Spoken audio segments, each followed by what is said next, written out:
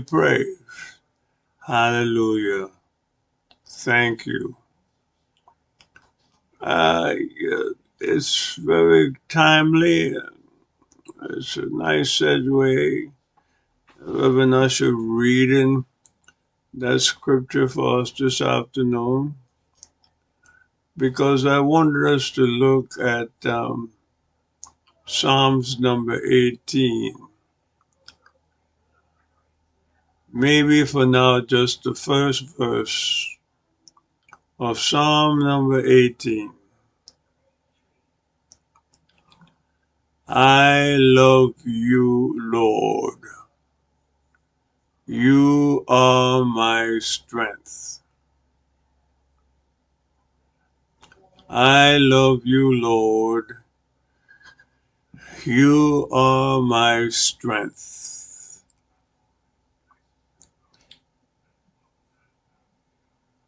We have been studying in the book of Second Samuel. Um, a little bit about antityping.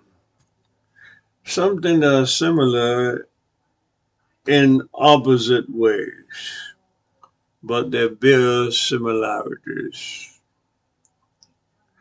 There are different figures of speech that describe this type of linguistic mechanism, and there's also subsets of different type of the use of these figures of speech. And it's interesting because most people, a lot of people know about typology and it's all over the Bible. I have not gone into it a whole lot in Bible study, but I have touched upon it.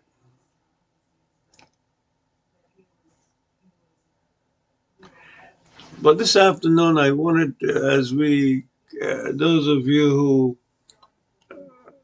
have blessed us by being part of our Thursday night Bible study, we know that we're coming down to the end of the second book of Samuel, and we're coming down to the end of the life of David as it was recorded in that book.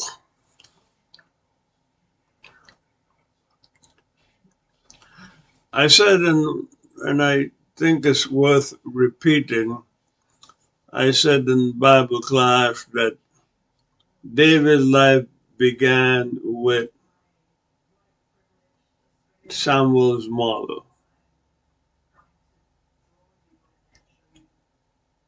And you say, well, how is that?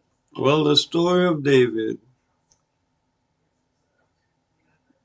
begins when Samuel's mother, upon going every year to sacrifice in a special way to have worship with the Lord, always asked for a son.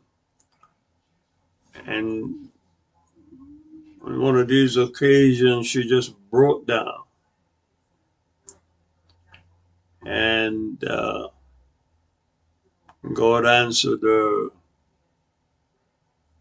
and God promised her the son, and she promised God that she would bring up this son and dedicate his life to God.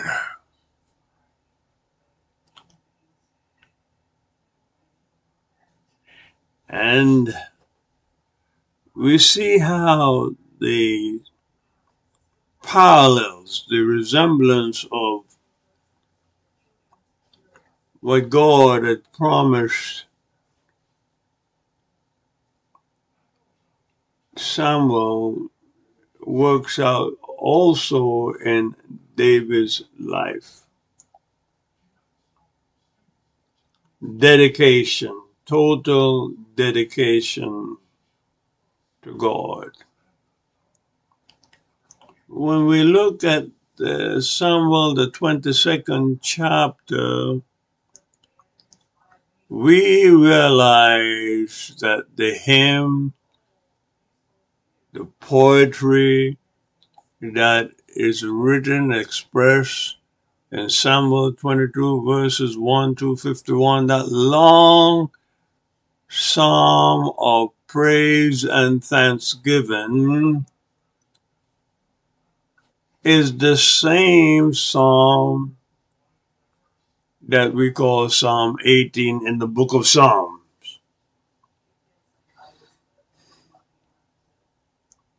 Just about word for word. Samuel 22, 1 through 51 is Psalms number 22. Psalm 18, rather. Psalms number 18. That in itself should kind of stimulate most people's curiosity. And it really, really does. Almost verbatimly, this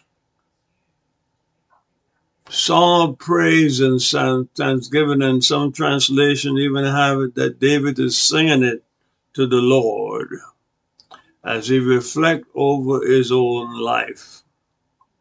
That it is the same song, the same poetry, the same wording of Psalms number 18, Samuel 22. The way it begins is so captivating. I love you, Lord.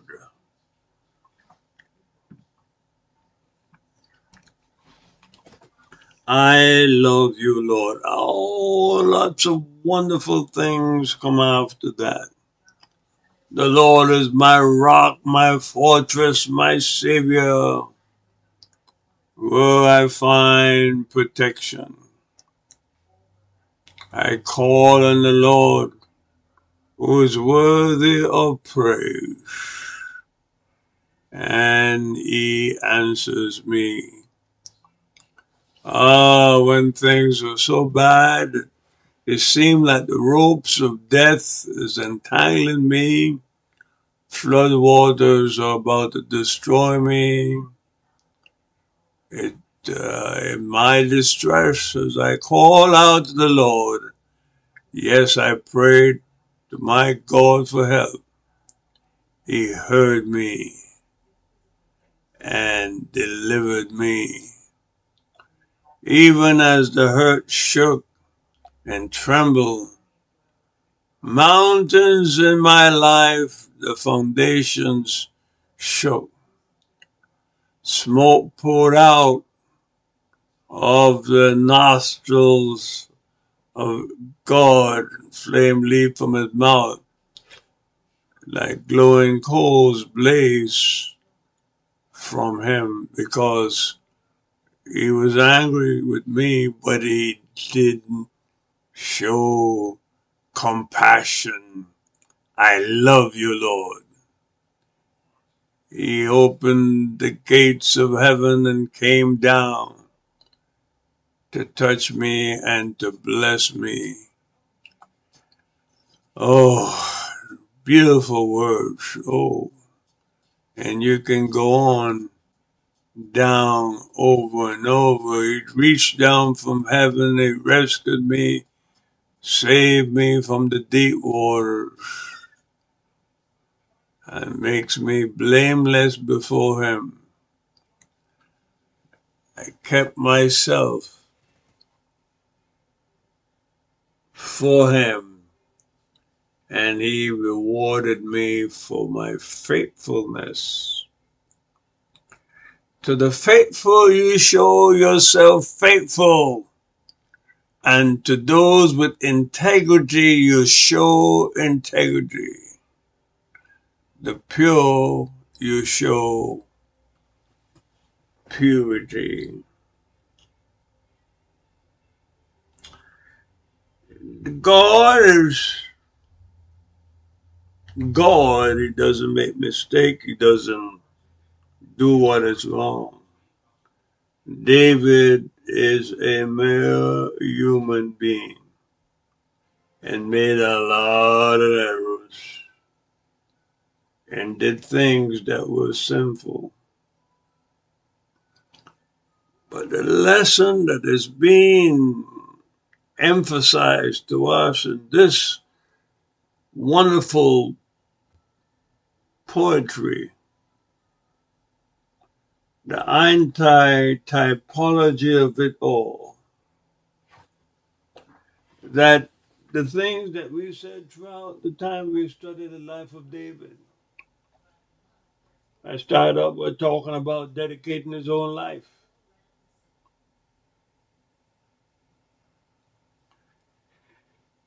Is telling us that God is perfect. We are not. But there are attributes of God that even in our imperfection, we can practice and do these things. And we have talked over the months about David loyalty, David compassion, David willing to work even with his enemies, David patience.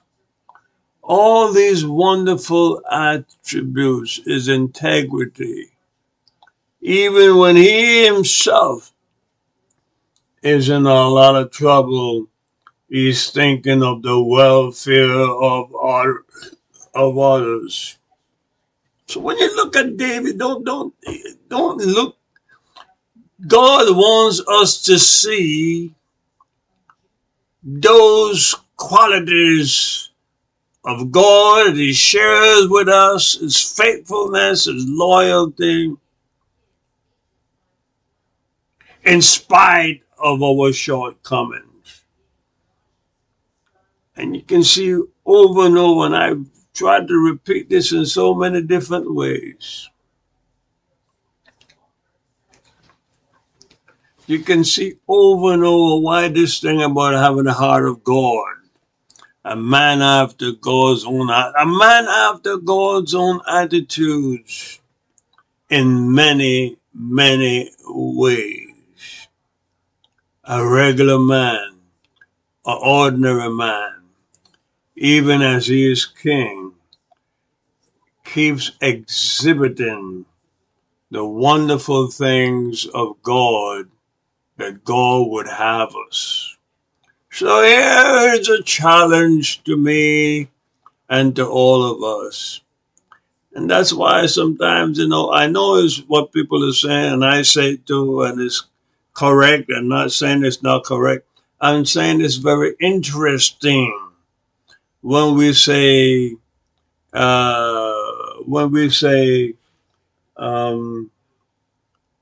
it's only human. That person's only human, and I'm only human. It's true. I agree. But if it is said and it is believed in terms of excuses, you will making excuses. We can do better than that. We are only human, yes, but we can be faithful. We're only human, yes, but we can be considerate. We're only human, yes, but we can be compassionate. We're only human, yes, but we can love God with all our heart, all of our soul, and all of our might. Yes, I love you. If one and we often do, I do, if we just interpret this wonderful psalm, Psalm number 18, if we just interpret it based on Samuel, 2 Samuel 22, just that David, and he's doing this a lot, but not alone, that he's thanking God for having brought him through all this stuff.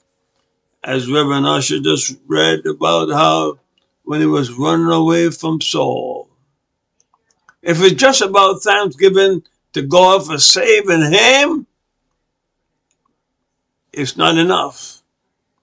It is thanksgiving and admiration and adoration for God to allow him to keep those qualities, even if often he didn't know whether he would be rescued and delivered by God.